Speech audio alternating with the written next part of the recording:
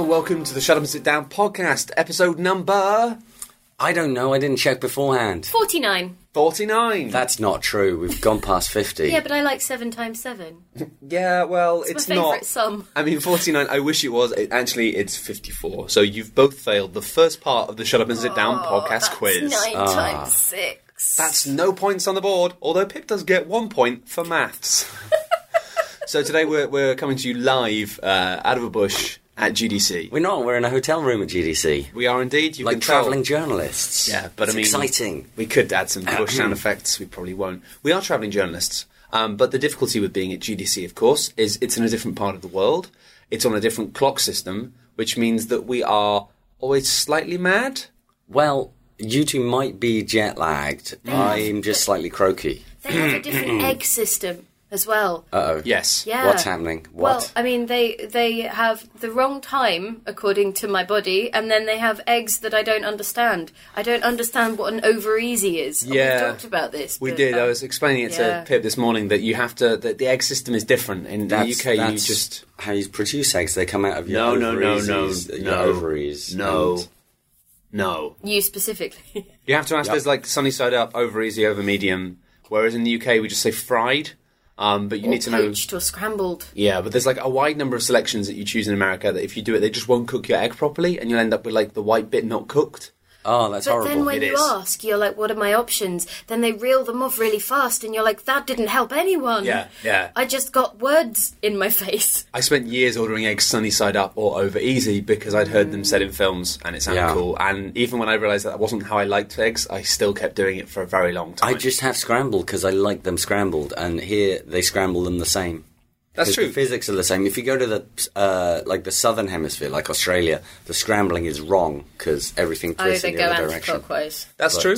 And that is all for today's segment on egg news. But we have some exciting news that's not about eggs. That we'll jump into the podcast straight away. We recently, you may know, you may not, have launched a Kickstarter for an expansion for Monikers. Yeah, we have, We've been working on this secretly for some time. and it's 112 cards that we all worked on. Yes, like Quinn's did some as well, but he's not here. He's in sunny England. Pip did some fantastic ones. Yes. Paul did some great ones. I did some good ones. That's not quite true. And anyway, they all come together to make a wonderful little pack of funny things. Can I quickly ask you guys what were your favourite ones that you did, or that you came up with, or that you improved upon? I don't know. I think for me the best part of it was because I didn't know exactly when the Kickstarter was actually launching, and so sort of going to the page when I saw it come up in a tweet, and then seeing like some of the things that I'd written down in a spreadsheet. Yeah. actually On a card. Yeah. That was like, Yeah. oh, Yeah. wait, what? That was huge for me as well. I got quite excited when we were playtesting it, and I'd written them and printed them out, and I was like, oh, this is cool. Yeah. But then when I saw them actually in the proper Monikers format, I was like, oh my god, this is a real thing. This is Too late now, can't pull back. I'm really excited about it. I can't remember specifically any of the ones I've done, but I remember being quietly proud of a lot of the jokes. Actually, and this writing is a and weird thing. I can't remember exactly which started as which I did. There's a couple where I'm like, I think I did that. But then there are things like, I came up with a card, but it would be like Matt wrote the text for it, and the text is actually funnier than the card. that's the funny thing, though. Everyone's like, yeah, I'm going to go through them and like work out which ones were Quinn's, which ones were Paul, which ones were Matt, which ones were Pip. You can't really do that because, like, some of them, the titles are written by one person, and then the copy was written by someone else, and then the copy was edited by someone Yes. else. Like, so it's been a really fun collaborative writing experience. And it was also really fun to playtest and do it because we found that actually, like, a lot of the stuff that we'd done in the first round of writing we thought was really funny actually made the Monikers game, like, harder to play or less fun to play. So it was really interesting, like, trying to determine, as a design exercise, to determine the types of humour that would really work and the types of humour that would kind of get in the way. Yeah. But no, we're super excited about it. It's on Kickstarter now. You can, if you're interested in grabbing a copy, you can go to nonsensebox.sexy, which is a web link suggested by the Monikers team, that when they suggested that, it just made me laugh so I much. didn't know It was this. like, I didn't know that fine. part of No, I it. didn't know that. That wasn't pushed by me. I wasn't allowed to clear that. This was specifically made for this podcast, so we could tell people an easy dear. thing to go to. Nonsensebox.sexy. .sexy. Said Paul in his croaky low tones. Nonsensebox.sexy. Yeah, so go. I mean, I'd say at the very least, go and check out the page. The video we made for it is very stupid. It's and wonderful. Will It's entertain you and Matt being really good. Yeah, It's really good. So yeah, go and check that out. Pledge your guide. It's only $10. I think obviously you've got shipping and stuff as well. But if you haven't got the base Monica's game, then you can get that as well. It's all pretty reasonable. But yeah, that's quite exciting news. So people can check that out if they want to. Very well. Next up, I guess we'll talk a little bit about what we're doing at GDC. What are we all doing at GDC? Well, we're running the board game lounge, Paul. I was hoping you were going to explain that. I was providing a prompt. We've got a huge upstairs, third floor showroom and sedan space, which is I think it's twice as big as the one we had last year, because the one we had last year kept getting so full of people. I'm basically just boasting here. That we said to GDC, you got to make it bigger because, you got to deal with the demand. Yeah. And they made it bigger and they let us put more games in it, which is nice because that attracts more people and lets us show off more ideas. Yep. And get more people into gaming. And funnily enough, GDC has a whole track of board games, which just ran just the other day, a whole day worth of board games talks, which I mostly missed. But did either of you grab any? I did. We both actually went to the Loss Aversion talk that Jeff gave, which was really interesting. It was fascinating, wasn't it? Yeah, it was all about, there was some psychological research referenced in there that people might be familiar with, just about, how people are sort of really averse to things getting taken away from them once they've been given.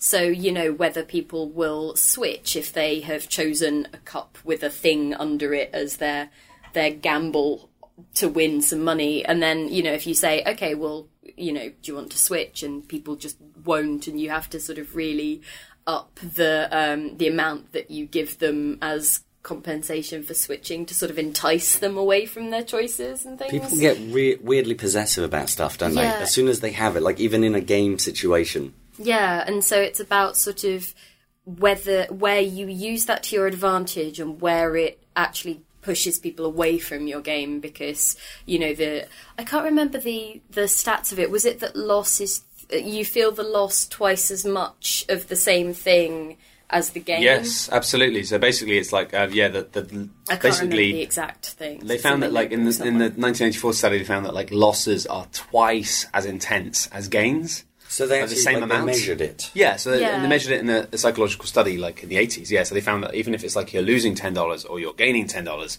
the feeling of losing $10 was twice as intense as how good you felt when you got $10. So it's this really interesting thing. I mean, I just personally found it was fantastic because it was a talk about games and a talk about manipulating players, but not manipulating players into just keeping playing or giving you money, which is a standard thing in a lot of game design, especially in digital game design. This was just talking about the fact that obviously it was framed sometimes as being this can be really bad. You don't want players to be having a bad time. But it was also saying but sometimes you do. Sometimes you might want a player to feel oh no, you've just lost something. I mean, I took a bunch of notes here, so some of the stuff was fascinating. He was talking about how some things seem to be losses that are too heavy, like the Dungeons and Dragons thing. The level drain. Yeah. And how, even in the offshoot branch, is it Pathfinder? Yes, yeah. I think so. Even there, it was no, that's the thing that we get rid of, sort of from 4th edition onwards and from Pathfinder. It was just no, people just find this too sort of viscerally miserable. I can relate to that because having played D&D, especially when I was younger, it feels you advance, you put energy and time into your character, and it's someone knocking you back, and it's not like they're taking an item away or an opportunity away. It feels almost like they're pushing you back in time when they do that. Well, this is, for those who don't know, I didn't know actually, the level drain thing basically means if you get touched by a wight or a leech, and you don't get to make a saving roll, you just lose loads of experience. So you might go back to an earlier level. You get withered and sort of reduced as a person. I think they added a save roll in 3rd edition or something, but then took the whole thing out. Yes, they tried to kind of make it more fair, but it was funny because some people kind of liked it. Some people felt that the sensation of loss was really intense, and they felt like their character had lost a part of themselves, and they found that in terms of role playing, it was great. But most people were just most people said they would have rather that character died. Wow. So, lose everything rather than, I guess... Which is fascinating. Cut off the nose to spite the face kind of thing. But you can see how that just got phased out, and now no version of Pathfinder or D&D has it. They just sort of lost it. But so part of me as somebody who doesn't play and sort of is looking in from the outside, to me that feels like a shame, because as some of the comments about it explained, like, people hated it, but because it was terrifying as well. You know, like the idea of losing that progress was one of the only things in D&D that could be legitimately scary at some points. And so, for me, that feels a shame that tool is gone for, like, the storytelling. But it's interesting. And the other interesting thing about the talk was the framing side of things. Yeah. So, you know, if you... It's all related, obviously, but if you say to somebody you are going to lose a point, that's very different from saying everyone else is going to gain a point. Like, they have the exact same effect mathematically most of the time, but, like, it's the psychological difference of what people will be happy to keep playing and feel is okay as a system, that other people are making progress, fine, but it's not you making regress. Yeah, it was strange. You were saying that, if you have a player being penalised for something, in terms of, like, it's actually better in terms of them feeling okay about it to actually give bonuses to everyone else.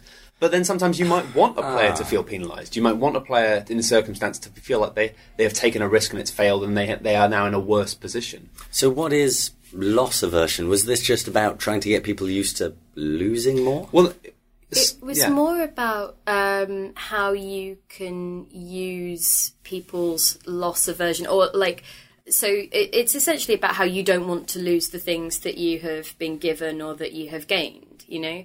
And so it was more about the awareness of that being important for game design, both for finding the points where people might drop off your game or find it sort of weirdly punishing in a way you don't expect if you're just looking at the mathematics or the probability, and sort of keeping them playing, especially if, like, kids are involved, you know?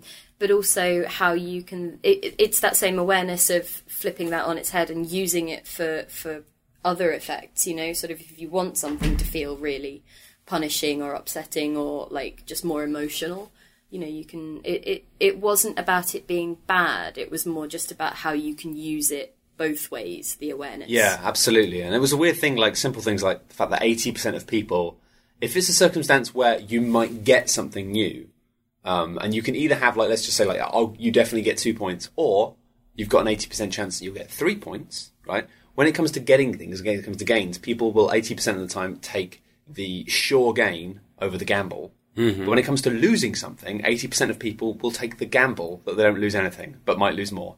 So it comes... Oh, I don't like that. Oh, maybe I've got that wrong. Yeah, no, people will gamble to avoid a loss. They will take a chance to avoid a loss. Like that. But they will always take the sure gain over gambling to get more, which is strange, even though mathematically they're exactly the same. I mean, there was, again, the framing stuff was amazing, because it was like, you just, by shifting the dynamic in it is a big thing. But the interesting thing he talks about in terms of board games, which is a thing that I guess maybe is a really simple psychological way of explaining the way that I certainly feel about a lot of old board games, is that a lot of the older board game designs, like Monopoly and Risk and stuff, were based on mechanics where you would gain stuff and then lose stuff. Yes. And that was kind of a lot of the game was about. And it was fascinating that with the Euros in the 90s, one of the major changes was this sense of constant building, the sense of a game where you can't lose anything. And it means you completely avoid all of the negative problems and negative mind states that come with that. But obviously it's fascinating that now we've also seen games which are playing with that again now, and playing with death, and, you know, games where you can, like, take gambles and they can kill you and make things bad. And it still feels strange to play legacy games and to just make decisions that are permanent and tear things up and throw them away and be told, like, this is not going to be in your game anymore ever again. He talked about that, and the fact that you start legacy games by, like, tearing something up. One of the first things it asks you to do is now destroy this card. Yeah. And just gets you in that mindset of, like, this is something you've... And I like that idea of, you've just bought this game. You literally just got this, and now it's telling you to destroy it. So it's immediately getting players into that mindset of, like, losing stuff that they have, which is... Well, and it also immediately forges an emotional response to the game, which is kind of interesting. One of the things that I really liked as an example, because I sort of read that stuff anyway, but was he took Hearthstone, one of the cards from that, which is essentially that you draw 3 cards from the top of your deck. You get to choose one to keep in your hand, and then the other 2 just get discarded. And that people sort of, you can understand mathematically the uses of it if you dig down a bit, or if you have that particular sort of very analytical approach to the whole thing. But most people react really badly to it, or kind of like there's an instinctive, I don't want to do that. And so... people feel like they're wasting cards because they have to throw away 2 of the cards. So they feel like they might... They fixate on the fact that 2 of the cards, of the 3 cards they draw on, might be cards that they really want to play, that they then can't. Yeah. But the thing is, like, I think he was also making a point about proximity, because people were more comfy with, or were potentially more comfy with the idea of you draw, I think, what was it? You draw the 3, you keep 1, you shuffle the other 2 back into the deck, and then you discard 2 from the bottom. And it's the fact that the 2 are from the bottom, that lack of proximity makes it an easier loss. Yeah, because your brain thinks, like, because if you're drawing 3 and discarding 2, you're like, oh, I'm discarding that and I was going to draw that next turn. Yes. But then if it's from the bottom, you think, well, I'm probably never going to get to the bottom anyway. Even though it's like, doesn't really make a big difference. But also it's worse because you then don't know what you've lost from your deck and you can't plan around it because they were just 2 random shuffled cards. Well, that was the other thing that I thought was fascinating, was the fact that people like to make decisions based on the information they currently have available. Yes. And it means that actually the result of that is people want to have, if possible, less information.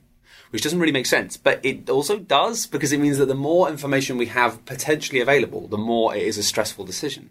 So they found a thing of, like, if you say, like, if I say, right, I'm going to roll a dice, and if you can, like, guess the number on it, then you'll get this prize or whatever, right? But then you can say to people, like, would you prefer that I roll the dice and then you guess what the number is, or you guess a number and then I roll the dice? And people will almost always choose guessing the number before the dice is rolled, because as soon as the dice has been rolled, information exists which you don't have access to. That's weird and fascinating. It is, isn't it? It's probably not, I don't know, it might be slightly related, but I remember reading things about some of the more modern White Houses and how the executive branch administration works. I think Obama was talking particularly about the amount of information he's given and the amount of time he spends making a decision to try and optimize the amount of things that you can do in a day. And running an efficient administration or business, things like this. Obviously, you need to know lots of things, but there's an infinite amount of knowledge that you could know about something. And if you spend all your time trying to learn about a thing, you can't act on a thing. And there could be like 50 things in your day. So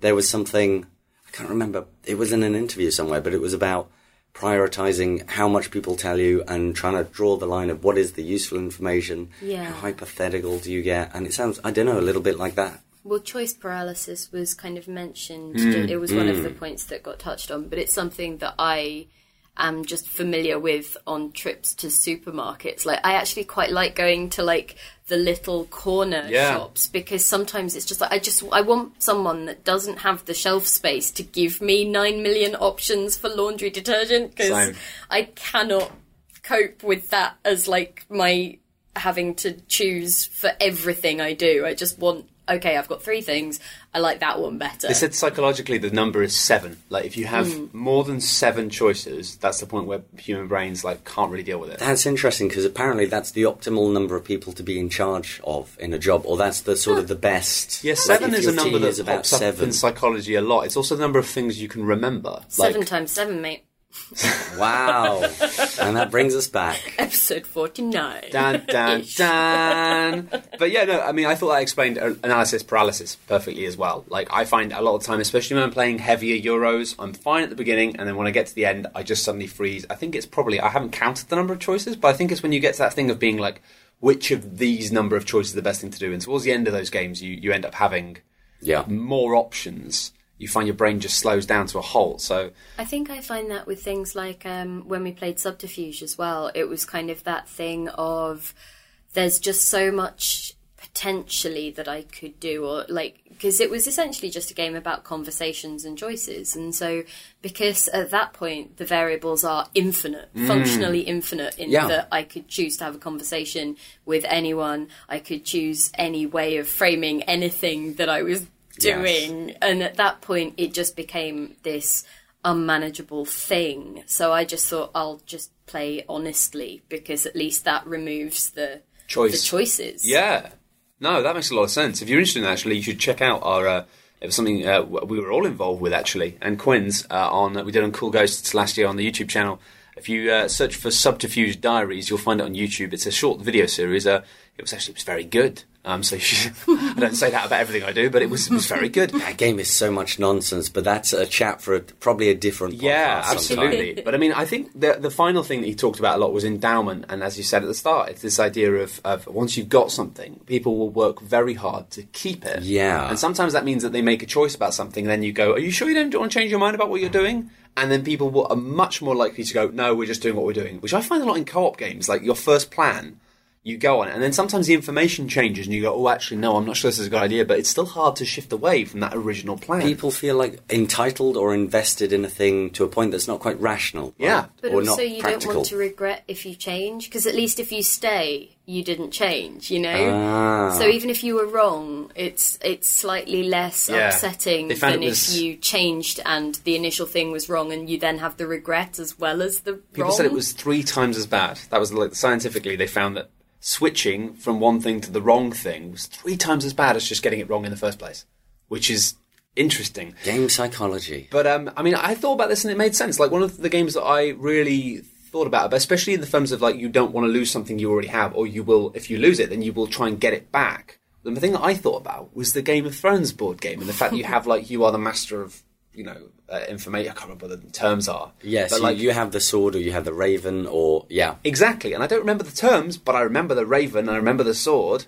And I think that's a thing: is when people have a little Chotsky thing in a board game in front of them that is just theirs. People really are irrational about it, and they want it. Like, I remember having games of Game of Thrones where somebody started with the sword, and they were like, "Yes, I got that," and then whenever they lost it, they just wanted to get it back. And that was their game. Like, they didn't really win or try and win. They just... That was the most important thing. But, I mean, the talk ended with... Pip asked a really good question about... just about, like, how this impacts games. Because he was talking about in terms of mechanics. But Pip made the great point of just saying how this affects games, like, as a whole. And it is interesting that, like... It's basically the idea that loss doesn't have to be bad. And loss actually can be an interesting part of the experience. Like... forcing players to lose something and go through that emotion.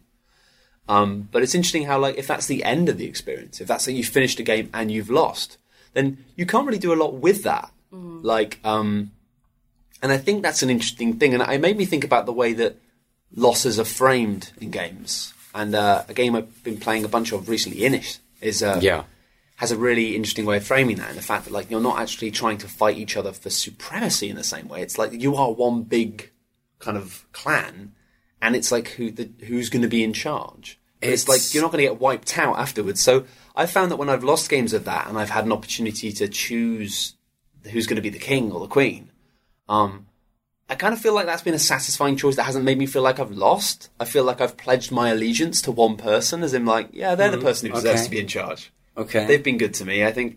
And I think it's interesting how, like, maybe there are more ways that games can be framed. Not necessarily in the kind of like, hey, everybody won, but of just reframing losing so that the end of your experience. And I think that's why a lot of people, you can't get them into board games, because they've played a board game like Monopoly or whatever when they're younger. And in lots of people's view, you'd say, hey, do you want to play a board game? And they're like, oh, I've done that before. And what happens is I invest 2 hours of my time into a thing, and then the end of that experience is loss. I think as well, like, if you're not au fait with board games, or if you find mechanics a bit difficult to grasp the first time around, and especially if you're playing with people who are more familiar with the hobby, then it can just be like, well, I know I'm not going to win because I won't have grasped all of the things, and I will have spent that 2 hours. I won't really have learnt much because I'm just slower at picking this stuff up. So what is there for me there? You know, and sort of, I think, if you do get to the end and you do feel that you lost the progress that you made or that you didn't gain anything from it. That's the thing that it left me wondering about, was because, so my parents both hate board games and I've sort of tried to get them into it, and I'm just wondering whether this is part of it, at least. I mean, obviously it's sort of different reasons for different people, but it's one of the things where I do think that they would view it maybe as a waste of their time, or that, you know, it's, I don't know at what point it becomes loss aversion, or whether just not even engaging with the hobby is a very extreme form of aversion to loss. But yeah, so that's what it, because the talk was mostly focusing on either individual mechanics, or it was focusing on games where like one choice was the whole game, really. So yeah, it was more just about, I was wondering how big you can get with the ideas before they get a bit too woolly and muddled up in everything else, and you can't really unpick them properly. Yeah, it's true. It made me think a lot about actually what we talked about in the last podcast of when we talk about older games like things like Blood Bowl and Space Hulk, and about how I really felt like asymmetry was a problem in that. If something feels unfair and asymmetrical, then that's not a good combination.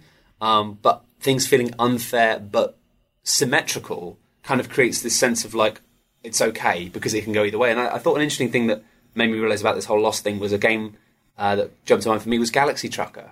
And the fact that like the whole game is about building your cool ship and then watching as your ship is destroyed. But I think if each player rolled a dice and each player had their own asteroid, their own problem that landed in a different place, I think that would be really frustrating. But because it's like you all share this minefield. Like, you see the same things happen to people. The same thing happens to everyone. Like the asteroid hits that place on everyone. And it might be that for one person, they go, oh, that's not a problem for me. But for me, that's destroyed my ship. It's ripped in half. But because you each... I really feel like a subtle change like that. If everyone had an asteroid in a different location, it might feel way more frustrating. Yeah, I agree. Which is just a fascinating thing. And again, I love that is a game which is entirely based around building things and losing them. But it's still fun in a way that Monopoly isn't. And I think there's a difference. Well, Robo Rally does things like that where... because it feels chaotic enough if you have enough people playing. Like, you have that sort of theatrical, comedic response to the loss of progress. Just be like, oh no, I've gone down a pit and now I'm back at the beginning. But it's not a kind of, and now I feel really sad and I'm going to sulk and I'm going to, it's kind of like, oh, that's ridiculous. And, you feel a bit, oh, now I'm going to have to really redouble my efforts. And you can build up sort of fun rivalries off that feeling. Yeah.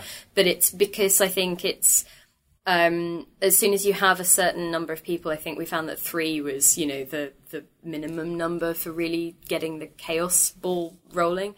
But you really needed to have the feeling of that you couldn't predict everything that was going to happen, and these things would feel like ridiculous, glorious accidents or stupid, that I can't believe that actually came off and that people did behave the way that I thought they would. This was a 1 in a million shot kind of thing. Yeah, it's got to be something about loss of control, I guess, that when there are so many wheels turning or so many things sort of in the tombola of chance, that you resign to being like, oh well, I couldn't help that, or that was funny, or that was silly. But I think it makes it easier for that to be a comedic effect, for sure. And it's funny that framing works. Some framing works for some people and not for others. Like you have people who like really despise things like Cosmic Encounter or probably Robo Rally because of the randomness. Like they just, even though it's the way they framed it as being like this is wacky and a bit all over the place, people just go no. And the fact that I think none of us can really stand Munchkin or Flux. Like it's just oh my god, the framing really works for some people and doesn't work for others.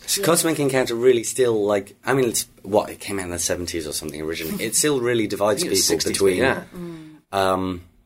people who love it and they love all the possibilities and they love the imbalance and the way the players counter that. And there are some people who I think they still hate it now and they're never going to warm up to it, and they play games and they were like, this happened and it was nuts and it was totally unfair, and it's a valid criticism. It just, I don't mind that in that context, in that game.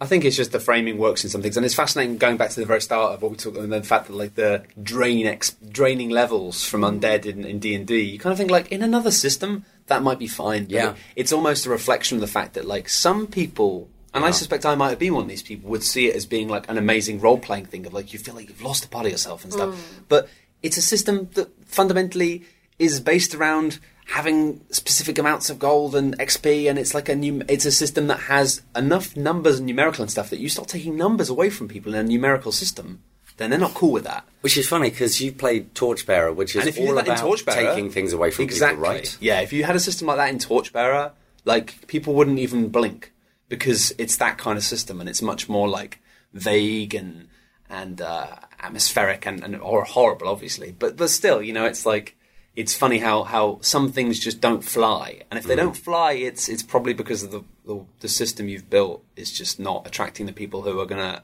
allow that. Psychology, Pip, you're really into psychology in games generally, aren't you? So I guess this was well, it was really interesting. Some of the research I was familiar with beforehand, but I think it was more that it was one of those good talks where they bring together the basic blocks in a way that helps you make a bit of progress in your own brain. So I think the best talks at GDC help you have those seeing the Matrix moments, and so being able to go away from it and look at board games or video games in a slightly different way and go, oh, that's why I didn't like that particular element, or perhaps that's how this game could improve or do differently, or in the case of board games, how we could house rules it so my sister likes it more, or, you know, that kind of thing is really interesting. Like, even just idle thoughts as we were going through, you mentioned Cosmic Encounter, and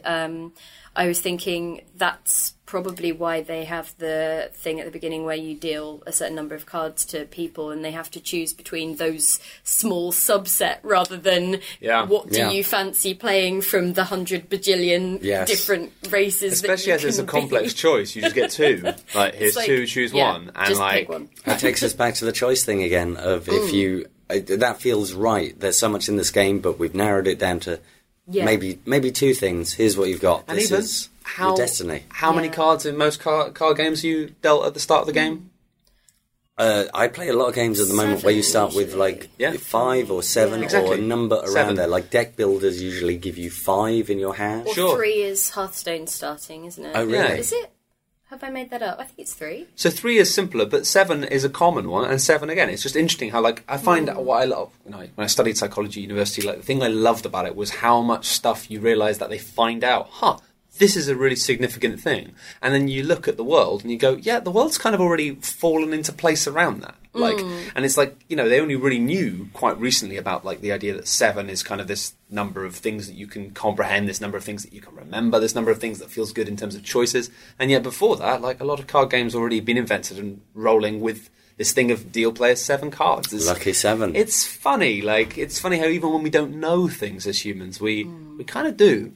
I mean, even in the sense of, I mean, to mention video games, I'm sorry, but because I play a lot of MOBAs, and people do gravitate often towards particular item builds, and I think it's partly just because in the moment in the game you're like, there's just so much to keep track of, and so it's like, just tell me what to buy. I don't care. I don't even care if it's suboptimal. Just tell me a thing. That was my problem with it. So in the end, everyone was like, well, why have you bought that stuff? That's not what we need now. And I'm just like, I don't know what I'm... like. It's because I had that much money in my inventory at this point. Shut up. I get fried. It's like I couldn't play StarCraft online for the same reason. I was brilliant at StarCraft for the first 2 minutes of the game, but then after that, it's like as soon as there's more than 4 things that can happen, I'm just like, I can't do this. Yeah. No. Anyway, the other talk, of course, which was actually panel, which was hosted by a very sexy man. What was his name, Paul? Paul, who was that sexy man on that podium? Are you talking about the panel that I hosted yesterday? Yes, I'm talking about you, Paul Dean. The State and Future of Board Game Design. Hosted by sexy Paul Dean. And I stood there going, what a state. What a state, look at you. There's no future here. Told someone they weren't going out dressed like that. Not you, I'm saying that you were... That was a lot of fun. That was Rob Davio, one of the chaps behind Pandemic Legacy and so many other games. Eric Lang, who actually is involved with Duelist, I believe, as well as lots of board games, including like the XCOM board game, many others. And Jeff Engelstein, who did Space Cadets, which we had a whole bunch of crazy co-op fun with. And he also did the talk that we have just gone through in exhaustive detail. Of course, yes. And I actually, from having him on the panel, I didn't know this, but I found out he only does that part-time. Yes.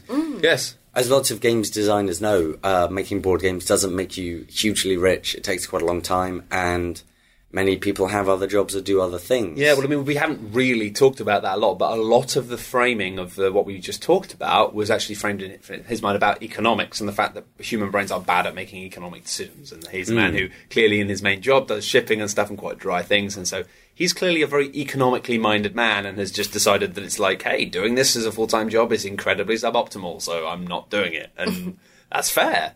But it was an amazing panel. It was the first time I'd certainly seen anything like that for board games. Really? Yeah, personally. I don't know if I've just been missing these things at other cons and stuff, but I know that whenever you have video game conventions, you quite frequently have people sitting on panels and talking about the realities of the business behind things at the moment. But it felt like, even though I'd had conversations with many of the people on the panel, or I'd listened to them before, it was kind of fascinating hearing them having that back and forth about the sort of state of play of things. And it's a new thing at GDC, and hopefully they'll keep doing stuff like that, because it felt like fairly well attended and people had a lot of questions to ask us. Some of it was things I'd heard before, wasn't necessarily new to me because I would have read comments in people's blogs or seen online discussions. Some of it was revealing to me, but I guess hopefully for a lot of people it was a sort of a sudden info bomb of all these different things, of the practicalities of how you're going to make money, how things work in the industry right now, what's changing with crowdfunding, Kickstarter not necessarily being the solution to everything. It's just a different sort of job, because fulfillment is a whole issue, logistics, shipping. As we've talked about before on Shut Up and Sit Down, the weird, crazy, old-fashioned thing that so often some part of board game distribution is a bunch of stuff on a boat, very slowly going across an ocean, which feels like weirdly regressive, but that's how that part of the infrastructure still works. I don't know, it was interesting to me, and there kept being moments where Eric Lang in particular was saying, you know, a subject would come up and Eric would be like, oh, we could do a whole panel on that. And that would be like, what's your design process? How do you invent a thing? What's the most practical way to work? I don't know, I wish we could have had a bit more time, answered a few more questions, because... Maybe next year. Well, maybe next year, because so many people... I guess people have been building up all this stuff for a while, and it appears at GDC, and they suddenly want to unleash all of their questions. There was some fascinating stuff, though. What were your kind of favourite takeaways from there? I liked the persistence thing, but I guess partly because of my philosophy of work being, if you want to do something well, there's often not a shortcut. You have to just keep at it and try over and over again until you get it right. And we live in a world where we're told, like, there's one weird diet trick and there's one special way to be inspired and be a better writer, and there's a better way to do this, and you just don't know it, and I've got it. And usually the best way to do something is keep practicing, get better at it. It was cool to hear them as well. Like, they had quite different approaches to work and problem solving, which I thought was quite good. And it was... Well, one of the other things in that was Eric saying all of them were sort of fairly dedicated, and a couple of folks, like Jeff was saying, he juggles a couple of different ideas at a time. Yeah. But also Eric just saying, after a while, I threw a bunch of stuff away. And that it's almost like a loss aversion thing of you can get really invested in a design for a long time. Yes. And was it both Rob or Eric? One or both of them were saying, you don't want to spend too long really pushing a game idea, really trying to develop it when you don't think it might be all that good. Yeah. Just because you, at some point, how can I say this? There's an old poker adage that a good poker is knowing when to fold. Yeah. It's not winning. It's not. Well, and it's you that can thing of don't throw good money after bad. You know, Yeah. like bad. Yeah. Anyway. At certain points, you have to know when Don't to throw quit. the other kind of money after the first kind of Yes. money. I'm not Stop sure which throwing money at things. you can be like very far into a poker hand, and this is what distinguishes good and bad poker players. You can get very near to, I don't know, to a showdown, and you might know that you're losing, and a good poker player will be like, there's no point putting any more money in the pot, I have to leave now, even though I'm quite invested in this hand, because the only thing that can happen is I can be more invested and lose, and there are still a lot of people who are like, oh, but I should put more in and see what's going to happen. It's like, no, that's not going to work. That's how... Because the good players know that you're going to do that, so you just ride the thing to the end. the Thumper post-mortem touched on similar things, just in that they had an idea for the game that they were sort of really committed to and invested in, and people kept sort of saying, it's not quite working for me. And I think I didn't attend the talk. Adam was telling me, my colleague, was telling me about it, and that they were kind of like, yeah, but it'll be good when we've made it work and it's done. But, you know, it was that, I think it was at the point at which they could go, oh no, we need to have a think, you know. And it's more about how you get to that point, how good you are at editing, or how good you are at going, do you know what, I'm just going to stop and try something else, or, you know, I'm going to listen to advice, or I'm going to, you know, take feedback on, and maybe the problems are too fundamental and I need to go a lot further back than I'd like. But, yeah. Yeah. I think I would say as well, though, that's something that comes with more experience of whatever you're doing. Like, I think to begin with, you have to just keep making things and actually see things through and finish things, even if you're not 100% behind it. Yeah, and actually, I think that was something that Rob Davio touched upon. One of the things he said, which I thought was creatively one of the wisest things, is he said it's just more really about being stubborn and about knowing, or at least believing, that the thing you're working on now might not be good now, but it will be good at some point. So, oh God, what was it? There was a couple of in the Games Lounge. We had a couple of indie developers come in, and I think they were audio designers, and they ended up talking about which projects get seen through. And so many people get excited about starting to make a video game, and then 6-7 months down the line, somebody runs out of stamina or somebody runs out of money, and it's like you got to a certain degree, you have to be prepared to see things through. And there are so many. When ideas are new and fresh and exciting, you're like, of course I'm invested in this, but it requires a certain amount of discipline and dedication to make a thing happen, to see it all the way through to the end, and that sort of separates the mice from the... I was going to say the mice from the men, or the mice from the rats. The bigger mice mice from the chaff. Yeah, it separates the mice from the chaff. Yeah. The rice from the wheat, the dogs from the mice. I thought... Ooh, yeah. I thought it was interesting hearing them talking a little bit about stuff. They basically... It was a fascinating thing if you're listening to this and you're somebody who obviously just likes playing board games, that everybody seemed to be quite positive that the future was great for players. In terms of the fact that there were some worries about the fact that they felt like even though the board game industry was growing, the number of games being released and the number of people trying to kind of find a space in the market was vastly outstripping the kind of actual demand, even though demand is growing. So there were some worries on that front, and they also felt that like there was going to be a shift in terms of more and more games being designed for an optimal first playthrough, and that idea of like the fact that in theory people are like, oh, I want this game to be replayable, I want this game to be tight enough to play, you know, over and over again for years, but in reality that they said that that's just not the way people are consuming games anymore. And I know that we've tried to make a kind of conscious shift in Shut Up and Sit Down of almost reviewing less, which is strange. And like making, I mean, from our perspective, it means that we have more time to play a bunch of things, find out what's really good, and then make really good videos about them. But I think in a way, it's kind of it's an unusual reaction to a market that is speeding up and more things coming out to start to be like, actually, we're going to review slightly less things now. Well, but you just got to, reach into the metaphorical something to find the best metaphorical something. Yeah, I think it's healthy. How's that going for you? Oh, that metaphor was...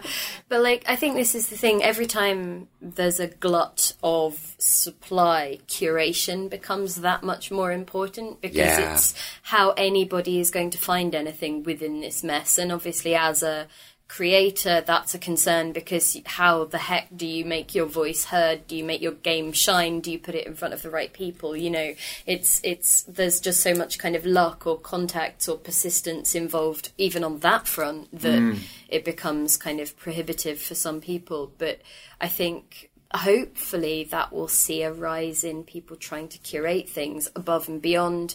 Obviously I love what we do, but hopefully there will be more sites like that, or there will be people who aren't Board Game Geek doing, more on that front, just sort of interesting or different, or, sort of a Pinterest for board games, trying to work out what's good or what aesthetic you might like as well. I was going to quickly say, you must be able to relate to that as well as working for Rock Paper Shotgun, doing PC video games journalism. Like, Steam now is just so full of video games. We wouldn't be able to review you can't do everything we wouldn't even be able to play everything that I don't even know how you cope at like GDC where we are now. There's video games everywhere. How do you know which are the good ones? Well, I mean, Help me. You don't. So you maybe walk over to where a lot of people are clustered around a thing going, oh, that's really interesting. You know, like, for example, that's how, even if you didn't know video games at all, you could walk into a room, see a bunch of people crowded around having fun on a sofa with gang beasts, and you're like, okay, that's one that I should probably be aware of, you know. So there's a certain amount of just actually looking at people's reactions. There's also, you know, publishers that you actually know or trust, or, you know, like that have had a good track record in things, or designers or creators. There's also just stuff of, even if the game itself isn't very good, maybe the art style will be amazing, or the visual effects will be brilliant, or the writing will be interesting. And so it's kind of also about picking apart the elements of the whole, you know, and just sort of, sometimes I'll write entirely about it's the game itself, not great, but the sea looks amazing, or, you know, things like that. Because sometimes in terms of experience, that's enough. Yeah. You think, I enjoyed that. Or you want to really highlight that person's contribution, because even if the rest of it wasn't amazing, that was really special in some way.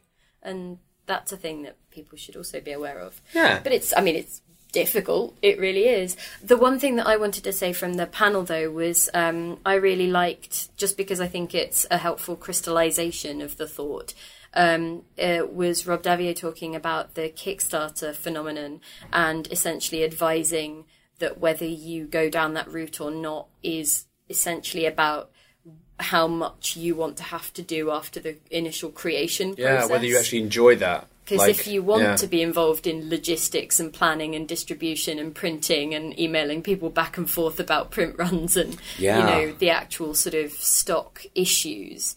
Some people thrive on that. Yeah, exactly. Then sure, run a small business and do it maybe via Kickstarter. But if you want to write the thing, do the artwork, and then wash your hands of it because the rest of it will not be fun or engaging for you, and you'll be miserable and, you know, sort of give up, then maybe you would want to publish. Yeah, that's kind of, I mean, I think that was a really fascinating take on just in life in general. Like, people sometimes can be fixated on success, as in like, hey, you know, you're doing well, that's great, you've got loads of money, you're doing this. But it's amazing how everybody in all walks of life can find themselves being like dragged into doing things that they just don't really want to do. And that happens all the time in like the business world, that people get promoted and they're doing better, but then suddenly they go from doing their job to managing people, and some people love that, but some people it's just not what they enjoy. And I think it is a fascinating thing that, lots of people don't realise that they're like, hey, I'm going to have this idea for a board game and I'm going to kickstart it, that they get the money and they think, great, now I get to design a game. And it's like, you do, and then you get to spend like a year of your life doing a job that you might hate and you might be bad at and people might despise you for. So, and also the point about like losing your profit incrementally, like just by making slightly suboptimal decisions on, I'll go with this shipping company. I should have gone with the other one because blah blah. And just the sort of the realizations after the fact that mount up and then eat into your. It just sounds like horrible death by 1,000 cuts. Exactly. So. But yes, that was really interesting. Well, that's been a fantastic chat with you, Pip. I know you've got to shoot off now for some important meetings and things like that, which is awesome. Interviews. So me and Paul will be continuing with the mailbag and the folk game. But thank you very much for joining us, Pip. Pleasure as always. Thank you to you guys. Bye. Ooh, put your hand in the mailbag. Find me a letter. Okay. Matt, what's in your mailbag? What's in my mailbag? I'm reaching right down to the bottom, Paul. Ooh. I think this is a letter. Kind of feels slightly. Oh no, that's not a letter. Hang on, let me just reach a bit further. I've got one. Pull me out by my ankles. Grab my ankles. Pull me out, Paul. No, you got to stand there and read it to me. Okay. I need to know if it's safe. Okay, let me just switch the small torch on. Jed Hendrickson writes, I've had a question buzzing around my head for months. Why haven't trivia games had a resurgence like other board games have?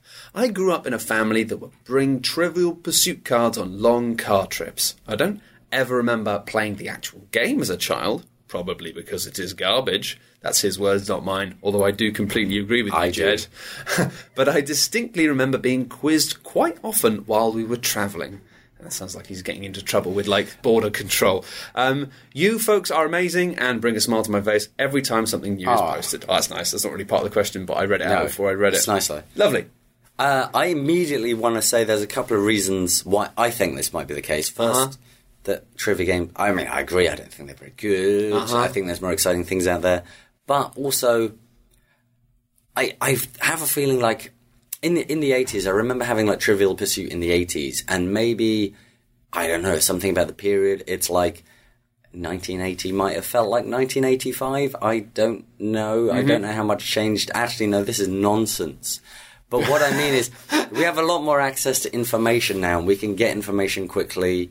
We all, certainly we do. We have devices, we have the internet, we have lots of modes of communicating and finding information that I feel makes trivia less compelling or less of a novelty, whereas I think the further back in time you go, the more of a big deal trivia might have been, because knowing things was more of a big deal. Information might have been more exclusive or more unusual, or, you know, we would have to go to libraries in the old days to look up stuff that now we can get on Wikipedia so it's on our phones in 2 seconds. It's almost like in the same way that when we were growing up at school and teachers were saying, hey, why don't you learn maths? And a lot of us were like, why? We have calculators. Like, you do a kind of similar thing, but for the internet? Yeah. Like, because I always felt like, why do I need to know how to do this when if I ever need to do this, I can use a machine to do it for me? I mean, and there wasn't really, teachers were never able to give me a really good answer to that. Well, a really good answer is you might not already have you might not always have the thing to rely on. It's good to be able to do things exactly, yourself. And it is good to be able to do that. And as an adult, I actually have much more interest in maths than I've taught myself retrospectively, and I should have learned as a child. Yes, really? Weirdly. But at the same time, yeah, there is that sense of being like, you don't need to know things as much now because you can just look it up.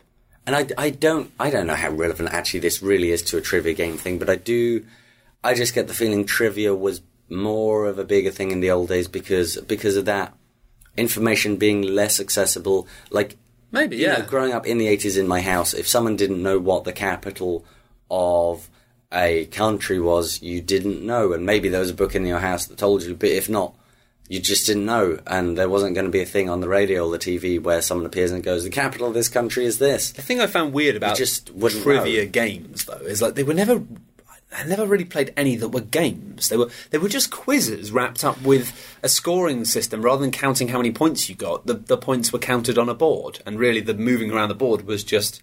And there would be elements that would basically elements that would make it more... balanced, maybe not balanced exactly, but able to catch up. Like, you have bits where if you land on this space, you have to stop, which is basically a way of like point capping a quiz. So you can't have one team that's like shoots off catastrophically. But I mean, quizzes are still popular. I know in the UK, pub quizzes, people competitively doing it for money. I feel like they've become more popular. So maybe to some degree they've replaced that trivia game experience, the fact that you can go to a pub and meet strangers, play with more people in the pub than you could with like 4 or 5 people in your house. So I kind of feel it's two things. I kind of feel like partly it's because trivia games were never really games. They were just quizzes wrapped up strangely. Yeah. And to be honest, so many things that constituted games, things like Snakes and Bloody Ladders, etc., when you were a kid, like now we look at them and go, this isn't really a game. There's nothing here. It's just nonsense. And so maybe now it's like because there was nothing really there for trivia games. How did we survive all that But nonsense? Trivial Pursuit is still popular. I think that's the problem, is it's almost like, as people were talking about in the talks yesterday with CCGs and the fact that like it's just a space that there isn't space in the market for. Maybe trivia games are still just Trivial Pursuit and there's no point making another one because if people want that, they get that. I tell you what as well, it's got more branded or more licensed or more specialised. Like, again, when I was a kid, there was Trivial Pursuit that had, like, I think some more general culture and history and stuff, where nowadays they'll be like, Trivial Pursuit Star Wars or... Right. What was it? Probably Marvel, I guess. One of those things that you watch on DVD and they ask you questions and it'd be like... a Friends quiz, and you have to watch a Friends DVD, and it says, in this episode, what did Joey do? What did... Probably something to do with ham. Yeah, and Seen It or something they were called. Yes, I remember that, yeah. I feel like trivia's also got more specialised. It's probably more fun for people to know specific stuff about Game of Thrones or Friends or whatever. I guess also it's, I mean, on a very basic logistical level, it's a pain in the arse. You've got to write all these questions and then they date. Like, if you pull out a Trivial Pursuit from 20 years ago, it's impossible to ask you questions about popular entertainers that you've never heard of. Just because it's like, if you're trying to be relevant, then... Yeah, so maybe publishers just generally think, well, yeah, but we then design this game and then we sell it for like a few years, but then after 5 years, maybe you need to update it. And unless you have a model where you can get a big deal game going, like Cranium was quite big for a while, and you can have it selling enough copies that you can keep refreshing it and keep selling new versions, I imagine it's just not great. But I don't know. I mean, I think they're just not very good. So yeah, I can't say that I miss them or feel sad about them not being there. How's it going, everybody? This is Quins. Did you miss me? I bet you didn't, because these guys are irritatingly good. But I tell you what, I'm editing this podcast and I had to jump in here because they've forgotten some trivia games that are absolutely worth mentioning. So the one the board game community has embraced the most is definitely Wits and Wagers, a trivia game where the questions are all really hard, like how many eggs does France eat in a year, and you have to write down what you think it is, but also you have to wager on which of your friends is going to get closest. So even if you're an idiot, but you know your friends well, you can win. So it's how much do you know how much your friends know about you. Speaking of Cranium, Asmodee has also just released their own Cranium-ish multifaceted intellect gut-busting comedy game, which is called Braintopia. That came out just this month, and maybe it's good. I don't know. If you know whether it's good or not, definitely leave a comment on this podcast. And if you're a history dork like me, Timeline is still a fantastic game about time. Time's great. It's probably time that I let Paul and Matt do the phone game, isn't it? Rather than just talking over their podcast. It's probably quite rude. Bye. Well, there's a kind of quite dry answer to your mailbag question, Mr. Jed Henderson. Thank you very much for your question. And of course, if you would like to send us questions. How did I do that, Paul? You could send the question to, I don't know, contact@shutupandsitdown.com. Would that work? Just send that in, and I guess we could look at that with one or both of our eyes. I think so, yeah. So send us a message in. And also we've got another thing, people sending in. Lots of people sending them in. Folk games of the Folk games of the podcast. Of the podcast. Because the podcast isn't always monthly, etc. These are usually just kissing or being in the dark or kissing in the dark now. I'm seeing a theme here, and it's just this. Yeah, well, let's have a jingle. Folk Game of the Month. Now we're back after having a jingle. Yeah, it is mostly just kissing, isn't it, or knives. We get a lot of people sending us stuff that are just like to do with basically just hitting each other in the balls and stuff. And we're like, it's not really a game. Anyway, do you want to read this one out? It's quite long, or do you want me to do it? Give it. I'll be honest. I haven't looked at this deliberately because I want a surprise, and I'm hoping it's not about kissing or hitting people or darkness. Read it, and we'll see how much I can keep it together. Okay. James O'Falt writes, "Dear Shut Up and Sit Down, I work as an actor, and there are a few games that crop up during performances of shows, especially ones with long runs and or a large chorus. The first two semi-related games are Butt Tag and Pass the Penny."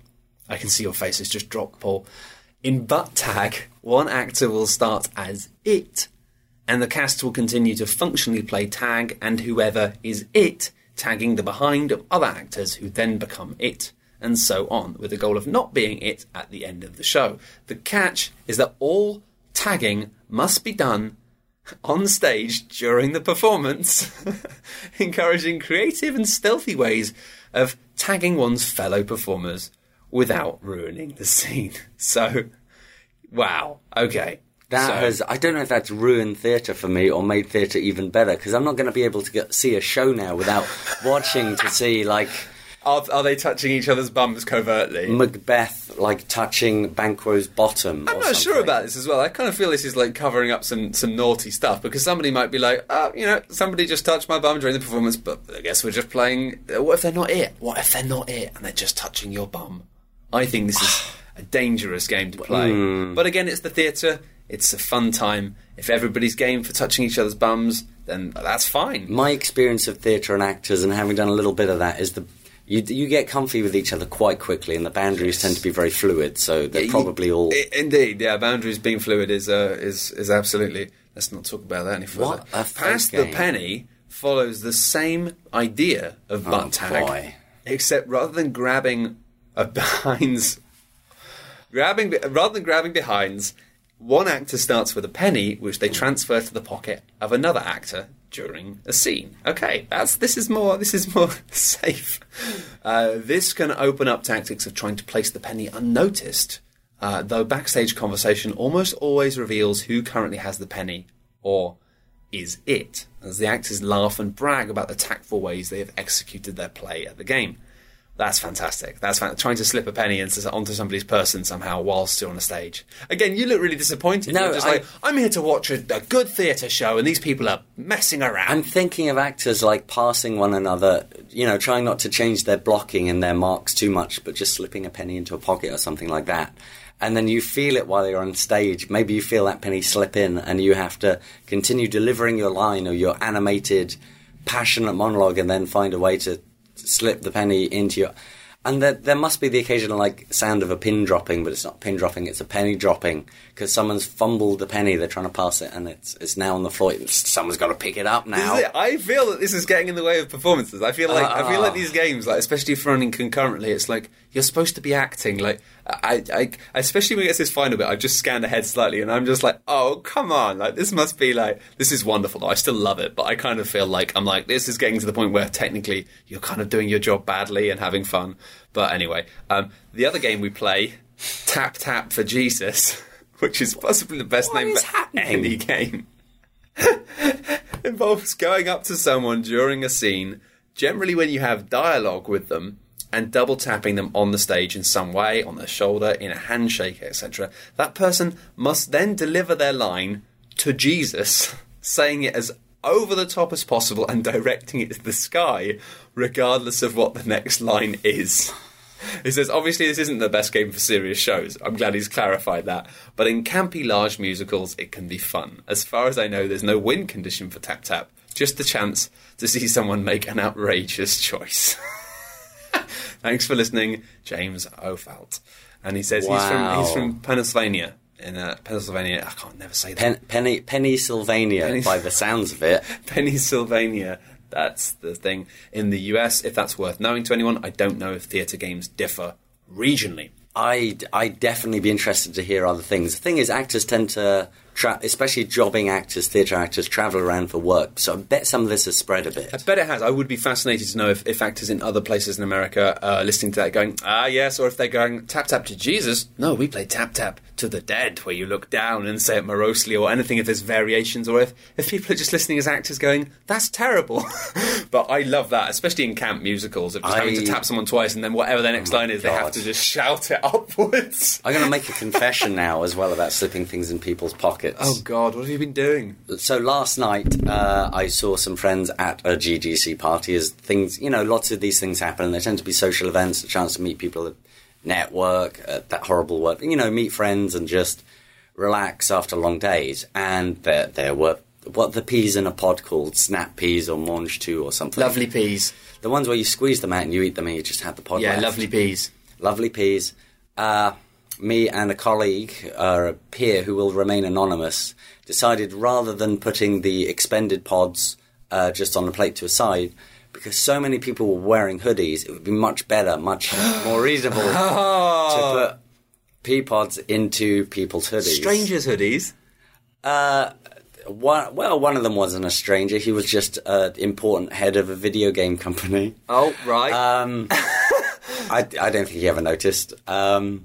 And then, from hoodies, it turned into sort of people's side pockets. Oh, my God. Their bags. Pocket peas. You've invented a folk game. And this isn't even new. This Paul's goes Pocket back Peas. to a couple of... we have done this now multiple times. Oh, but I want to call it Paul's Pocket Peas. Call it Paul's Pocket Peas. And I want to hear other people playing Paul's Pocket Peas.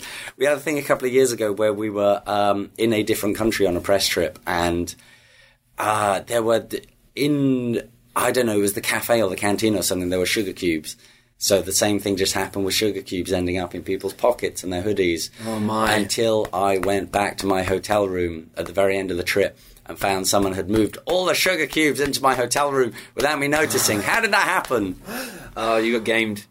Got gamed. I don't understand why I'm not young. I'm an adult. This is the most fun to have on a press trip. It is. That sounds like a lot of fun. Just letting the silliness overwhelm you. It's so sort of harmless and dumb, and then you just find new ways to do an old thing. you know, so you're the person who gets on the plane, you go home, that was a nice press trip, and you're unpacking, you're like, why are all these sugar cubes here? Why is my suitcase full of sugar? Well, I'm going to try and find a way to break into your room. Anyway, thank you very much for listening to the podcast. We've had a fun time. It's been a bit of an inside baseball one this time, I guess. We didn't really specifically talk about many games, but I think if you're interested in games, interesting, they manipulate you, different angle, different things, then hopefully you've really enjoyed it. If you have really enjoyed it, you can go onto iTunes and you can leave us a little review if you fancy. Lovely. Or if you have not done so in the past recently times, you should pop onto our website, shutupandSitDown.com, and check out some of the stuff we've been doing. We've been doing some great videos. Written reviews, news, cool news. We had Paul's big review of Scythe, which we were okay on. We had our big review of Arkham Horror, the living card game, which me and Quinns were very big into, and I'm still excited to go back and play. Which I'm a bit surprised about, because initially we looked at that, we were a bit sceptical, and you guys have really warmed up to it. Absolutely. And Pip has had a written review of Robo Rally, which I think has went on the site quite recently. So there's a bunch of great stuff to check out on there. Please do. And again, if you're interested in checking out our Monica's Kickstarter, getting some fun to put into your pocket, then you can go to nonsensebox.sexy. Sexy. Sorry about that, Paul. We should have run that past you. It's too late now. It is. It's too late. It's too late for everybody. Thanks for listening, everyone. Goodbye. Bye.